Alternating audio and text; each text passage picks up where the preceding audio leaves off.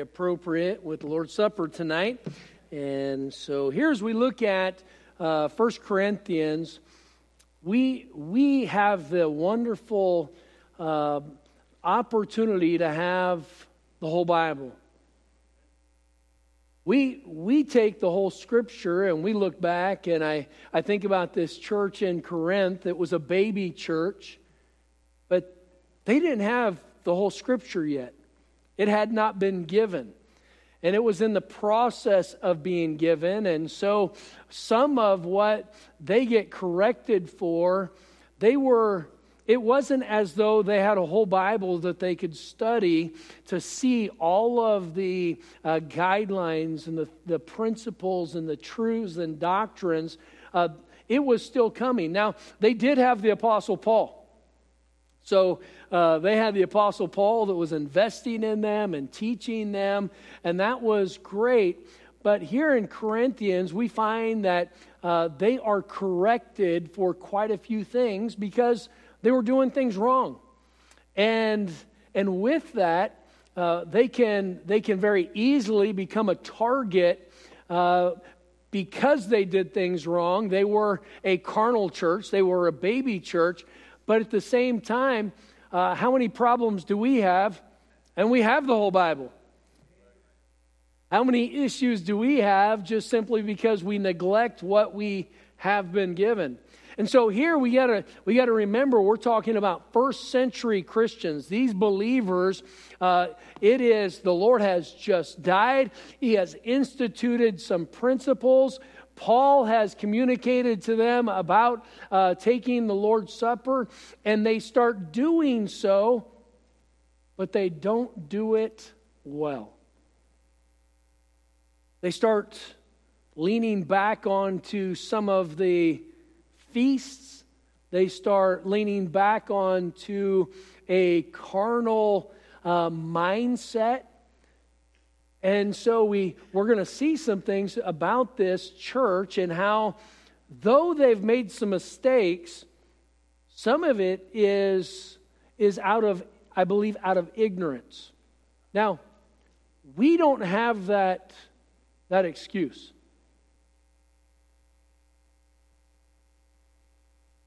We just can't say, well, we don't have God's Word to show us. No, we do.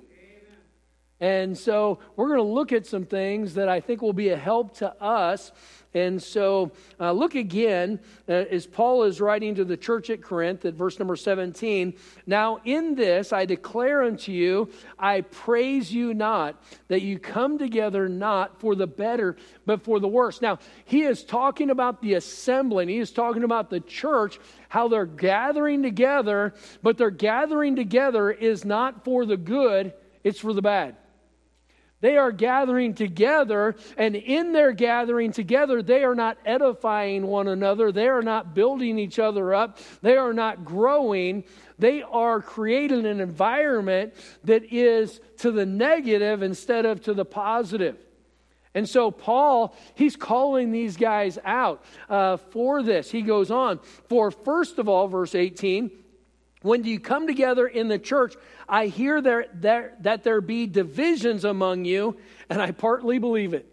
And so I love that little phrase, and I partly believe it. Paul was saying, you know what? I've heard that there's divisions, there's problems, there's issues, there's not unity in the church, and he's saying, and I believe it.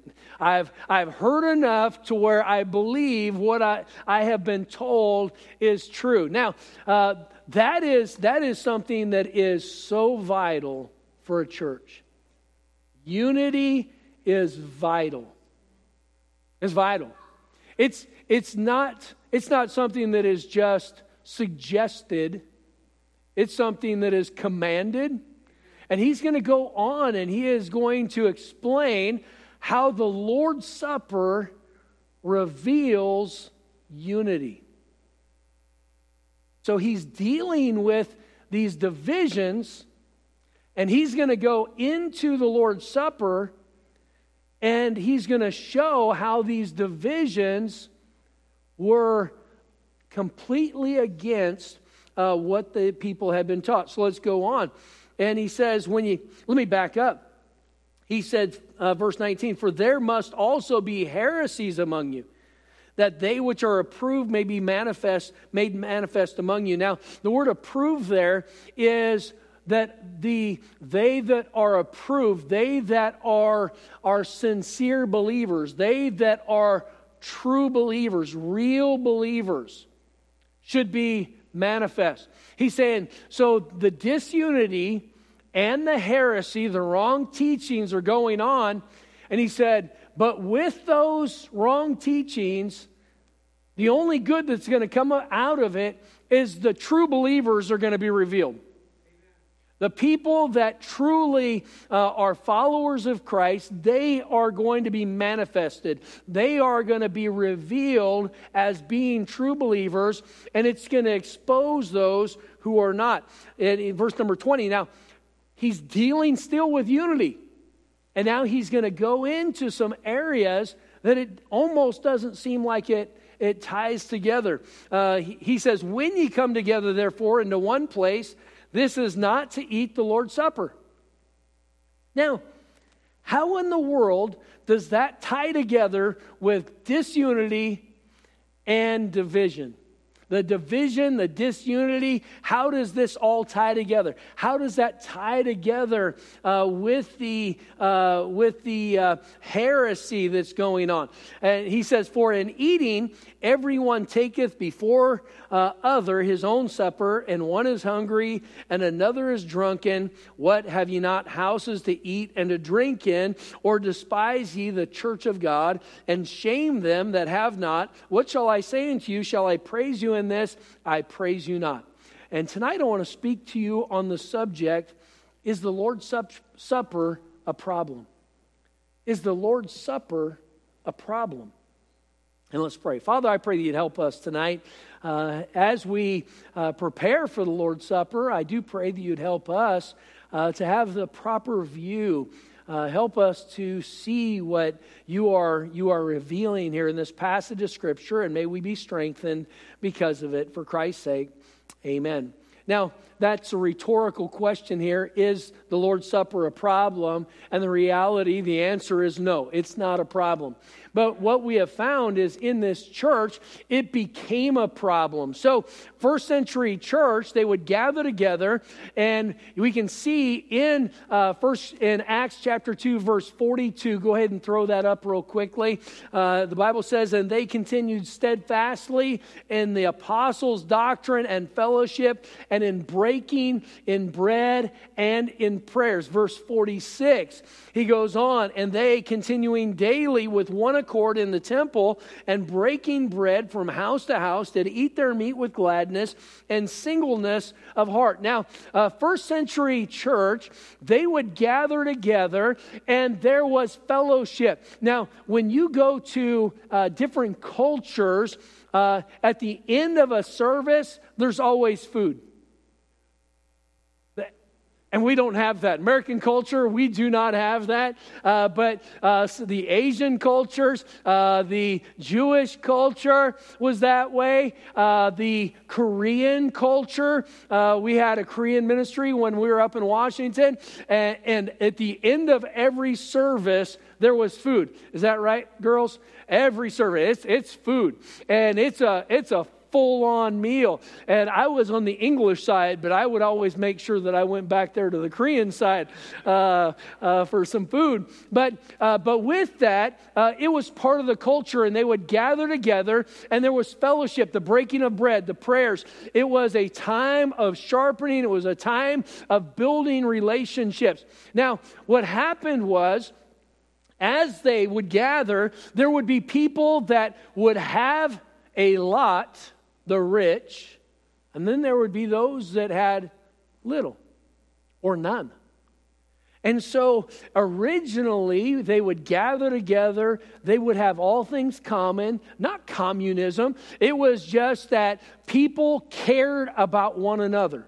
And it wasn't about themselves. It wasn't about just showing how much they had and how little somebody else had. It was they had things common. They would care one for another. And there was just that distribution. People would be able to eat, get what they needed. And so first century church, that's how they operated. And so they would have that food, the breaking of bread and fellowship. Now, that was not the Lord's Supper.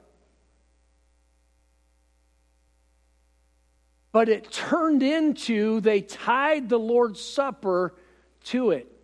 But in the whole process, those that were rich, they would eat to their fill, and they would not provide for those that were poor. And so you had some that had much, and you had others that had little, and so some would eat their fill and get their all of the food, and then there would be others that would not have any. And Paul goes through, and he is addressing this, and then Paul calls them out for, do you not have a house to eat bread in?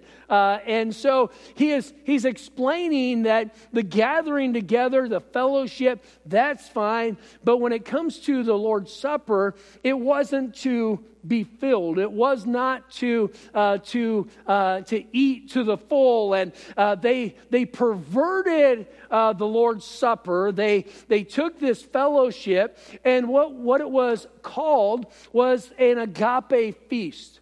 So a love feast. It was just the care one for another. The food would be out. People could eat. But it was perverted and turned to where only some could have and some would be shunned. And so we see how it became an abuse. And Paul goes through and he corrects them for that. So I've got 4 points tonight. I don't want to just go through some things that we should do when we are taking the Lord's Supper. I don't want to be one that takes the Lord's Supper and not have the right frame of mind. I don't want to be one that is not taking it the way the Lord would want it to be taken. So here, let's look at it. 1 Corinthians chapter 11, verse 23. He said, "For I have received of the Lord that which also I delivered unto you, that the Lord Jesus, the same night in which he was betrayed, took bread. And when he had given thanks, he brake it and said, Take, eat, this is my body, which is broken for you. This do in remembrance of me. After the same manner also he took the cup, and when he had supped, saying, This cup is the New Testament in my blood. This do ye as oft as ye drink it in remembrance of me. For as often as ye eat this bread and drink this cup, ye do show the Lord's death till he comes." So first of all, as a believer, as we're looking at the Lord's Supper, what is the first thing that we're supposed to do? First of all, we're to look back. We're to look back. We're to look back at what the Lord has done for us. What his sacrifice was. That is why we celebrate the Lord's Supper, is to stop and think about what he has done for us. So that is what we need to do. We need to look back. So the Lord's sacrifice, he had given us himself. 1 Corinthians 15, verse 3, he said, "For I delivered unto you first of all that which I also received, how that Christ died for our sins according to the Scriptures, and that he was buried, and that he rose again the third day according to the Scriptures." So that's the gospel. That is what the Lord's Supper is representing. It is representing the death, the burial, the resurrection of Christ. And so when we look at the Lord's Supper, it's showing his broken body. It is showing his shed blood. Baptism references all three, the death, burial, and resurrection. But the Lord's Supper here, it is focusing on the sacrifice of what Christ has done. And if you're here tonight and you are saved, you have accepted Christ as your personal Savior, we need to be thankful for what the Lord has done. We need to have a heart of gratitude for that sacrifice. We shouldn't look at the little piece of bread that we're going to pass by in a little bit, that little wafer, that little cracker, look at it and say, man, that's not much to eat. It's not about eating at this point. It is only about remembering. It's a time to stop and to remember what Christ has done. It's not about the juice. Oh, that little bit of juice, that's not much. How come I'm only getting a little tiny bit? You say, Pastor, people don't say that. Oh, yes, they do. And just like that in the Bible, Paul is correcting it because it turned into all about getting something for their flesh.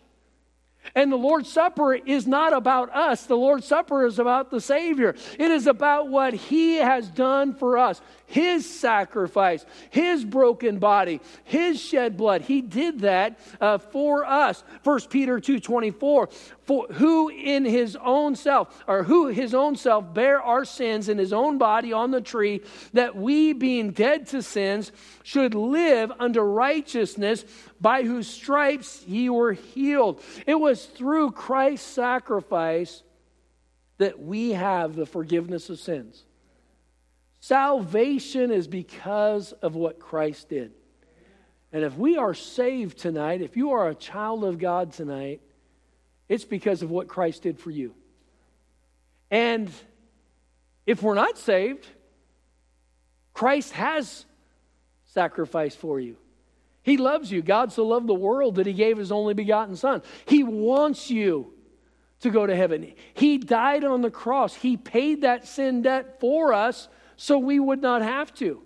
And here we see just that sacrifice. We need to look back. Romans 5:8, but God commendeth His love toward us, in that while we were yet sinners, Christ died for us. He revealed, He showed, He manifested His love. He commendeth His love toward us, in that while we were yet sinners, Christ died for us. So we need to look back at what the Lord has endured. Isaiah 53:6 says, all we like sheep have gone astray. We have turned every one to his own way, and the Lord hath laid on Him the iniquity of us all.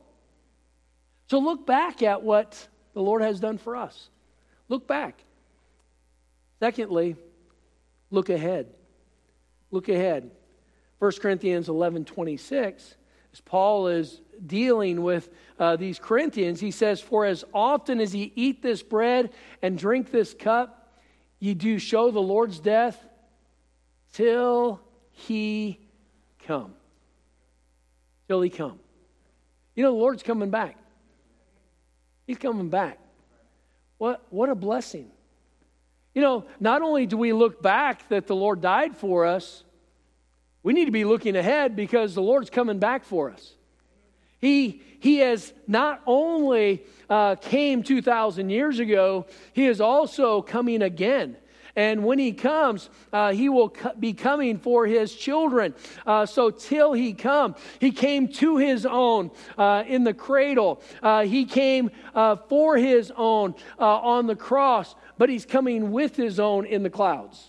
Or He's coming for His own in the clouds. And what a blessing that is, that He is coming for us. So we need to be looking ahead, thinking about what He has, not only just what He has done, but what He is going to do. That sacrifice for our sins also has provided a hope in our future. It's not just that my past sins have been cared for. I've got hope in my future. Why? Because of Christ. So Lord's Supper, it should not be a time where we are just downtrodden and thinking about the suffering of Christ to where it is just a complete negative. It's also that as we are thinking about what He has done, He is also giving us a hope for the future. And it gets better from here. If you're saved tonight, it gets better from here. The Bible says to be absent from the body is to be present with the Lord. When we say goodbye to somebody on this side, there's always that sense of loss and that hurt that's there. But the reality is that person, if they are a child of God, they are with the Lord. And to be truthful, we should be rejoicing that they are with the Lord. You know, we hurt. That hurt. And I'm not saying we don't hurt. When I lost my dad, when Pops passed, that was a hurt that I was not prepared for. I have been at the side of people for over 30 years now as a pastor, and empathizing as much as I can in the hurts that people go through, but it was different. It was different. And you stop and you think about that hurt, and the Lord just convicted me how selfish it is to hurt for somebody who's gone when they're with Him. You know, when somebody tells you somebody told me tonight they're going to Hawaii tomorrow. Is anybody feeling sorry for them? No. We would think, no, I mean, what a wonderful thing. They get to go to Hawaii tomorrow, and they're going to enjoy it. When somebody goes to be on the other side and they're with the Savior, it's better than Hawaii. It's better than Hawaii. Now, there's a time gap. Brother Mark, he's with the Lord. And Miss Brenda and I were talking about the selfishness side of it and saying goodbye. And I know that it's selfish. And her saying goodbye to her husband, and there is a void, a gap, something missing in her life, someone missing in her life now. But with that, the reality is he's with the Lord, and he wouldn't come back if he could. There is no way he would want to come back to Linda, California. Heaven or Linda? Heaven or, no, we'll just leave it at Linda. And so, but we have that reality. Now, there's hope. When we take the Lord's Supper, we're doing it till He comes. I mean, we're just looking forward to the day He comes back. So we look, first of all, we look back. We look ahead. Secondly, thirdly, we look within. Verse 27, wherefore whosoever shall eat this bread and drink this cup of the Lord unworthily shall be guilty of the body and blood of the Lord. But let a man examine himself, and so let him eat of that bread and drink of that cup. Verse 31, he said, for if we would judge ourselves, we should not be judged. But when we are judged, we are chastened of the Lord, that we should not be condemned with the world. You know, hear that looking within. The introspection when we come to the place of the Lord's Supper, it's not a looking out to see who else is doing what they should do.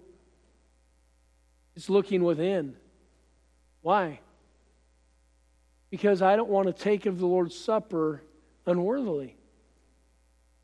If I am not recognizing the great sacrifice that He had for me, His sacrifice should result in a life that is lived for Him. It should result in a life of obedience to Him. So if I am in direct defiance and direct disobedience to what I know He wants me to do, then I need to get that right. Now, the looking within is not to make us not take the Lord's Supper. It is to look within to assess where we are at. And if there's something that's not right, it's an admonition to get it right. You know, the Lord chastens, and that's the word He uses here. Chastening and punishment are different. Chastening is to change a behavior. It is to make things right. It can be punitive or it can be corrective. And the Lord chastens His children. You know, parents, You are to chasten your children. You are to correct your children. Now, the reality is, as you are correcting them, it should be redemptive and not punitive. That correction should be that you are trying to change a behavior from a bad behavior to a good behavior. It's not that you are trying to have an iron fist and destroy someone who broke a rule or a law. It's not about just the judgment. It is about that changing behavior. And here when we look within, it is not to just be judged. It is so we can see, hey, these are some areas that I need to change in my life. These are things that I know the Lord's not pleased with. I need to ask Him for His forgiveness so I can get that right. So there's that look look back. There's a look ahead. There's a look within. 1 Corinthians 10:31, he said, if we judge ourselves, we should not be judged. The Lord gives us that opportunity to take care of that personal responsibility. It's all through the Bible. So judgment then, it should be personal. Because of what the Lord has done for us, we should look into our lives and make judgment and assessment of what we need to correct. So what is wrong? What is missing? Is there a sin of omission? Is there a sin of commission? Am I not doing things that I'm supposed to do? Am I doing things that I'm not supposed to do? The Bible tells us in James 4:17, he said, for therefore to him that knoweth to do good and doeth it not, to him it is sin. So if there's something that the Lord is telling you you need to do, then for you it's sin if you don't do it. To him that knoweth to do good and doeth it not, to him it is sin. So we look within. And lastly, we look around. We look around. Look at verse number 33, 1 Corinthians 11. Wherefore, my brethren, when ye come together to eat, tarry one for another. And if any man hunger, let him eat at home, that he come not together unto condemnation, and the rest will I set in order when I come. Now, here, when he is dealing with this, he is going through, and this looking around, it wasn't looking at other people's sin. He was looking at the needs of the body, the people that were there. Not to judge, not to dismiss, but to discern what those needs were. Verse 29 said, for he that eateth and drinketh unworthily, eateth and drinketh damnation to himself, not discerning the Lord's body. So evaluate that evaluation. It needs to be discerningly. But what are we discerning? It's discerning the Lord's body. Now, here, discerning the Lord's body, when we're taking the Lord's Supper, is he talking about the cracker? No. He's talking about the body, the Lord's, the people, the Lord's body, the bread, the body of believers. 1 Corinthians 10:17, he prefaced this teaching and he said, for we being many are one bread and one body, for we are all partakers of that one bread. So he's going back, and now that body that has been broken is also being identified as the body of believers.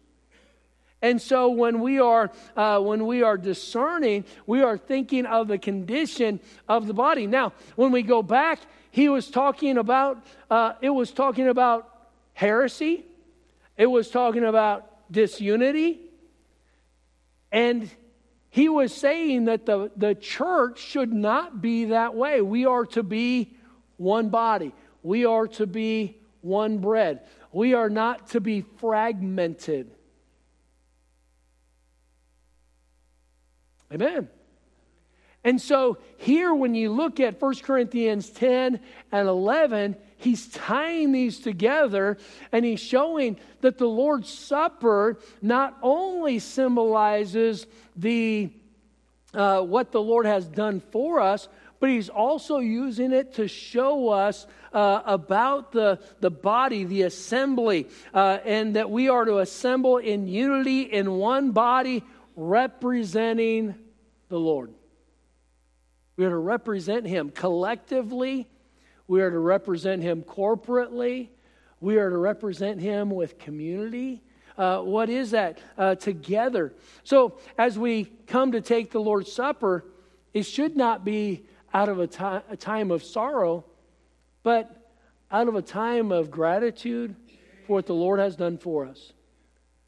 Out of a thoughtfulness that He's coming back for us as well, till He come.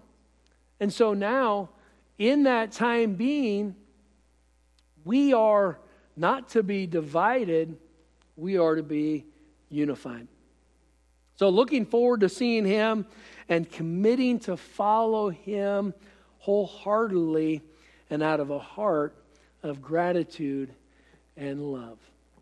Amen. So we are going to have a word of prayer, and then I'm going to have our men that are going to help with the Lord's Supper. You go ahead and come at this time, and we'll prepare for the Lord's Supper. Father, we do thank You for all that You have done. Thank You for loving us so much that we would be able to be Your children. And now, Lord, thank You for Your sacrifice for us. And I pray that You'd help us as we've gathered together this evening. I pray that our minds, our hearts would be focused on what You have done for us. And so we do pray that You'd bless now in this special time. For Christ's sake we pray. Amen.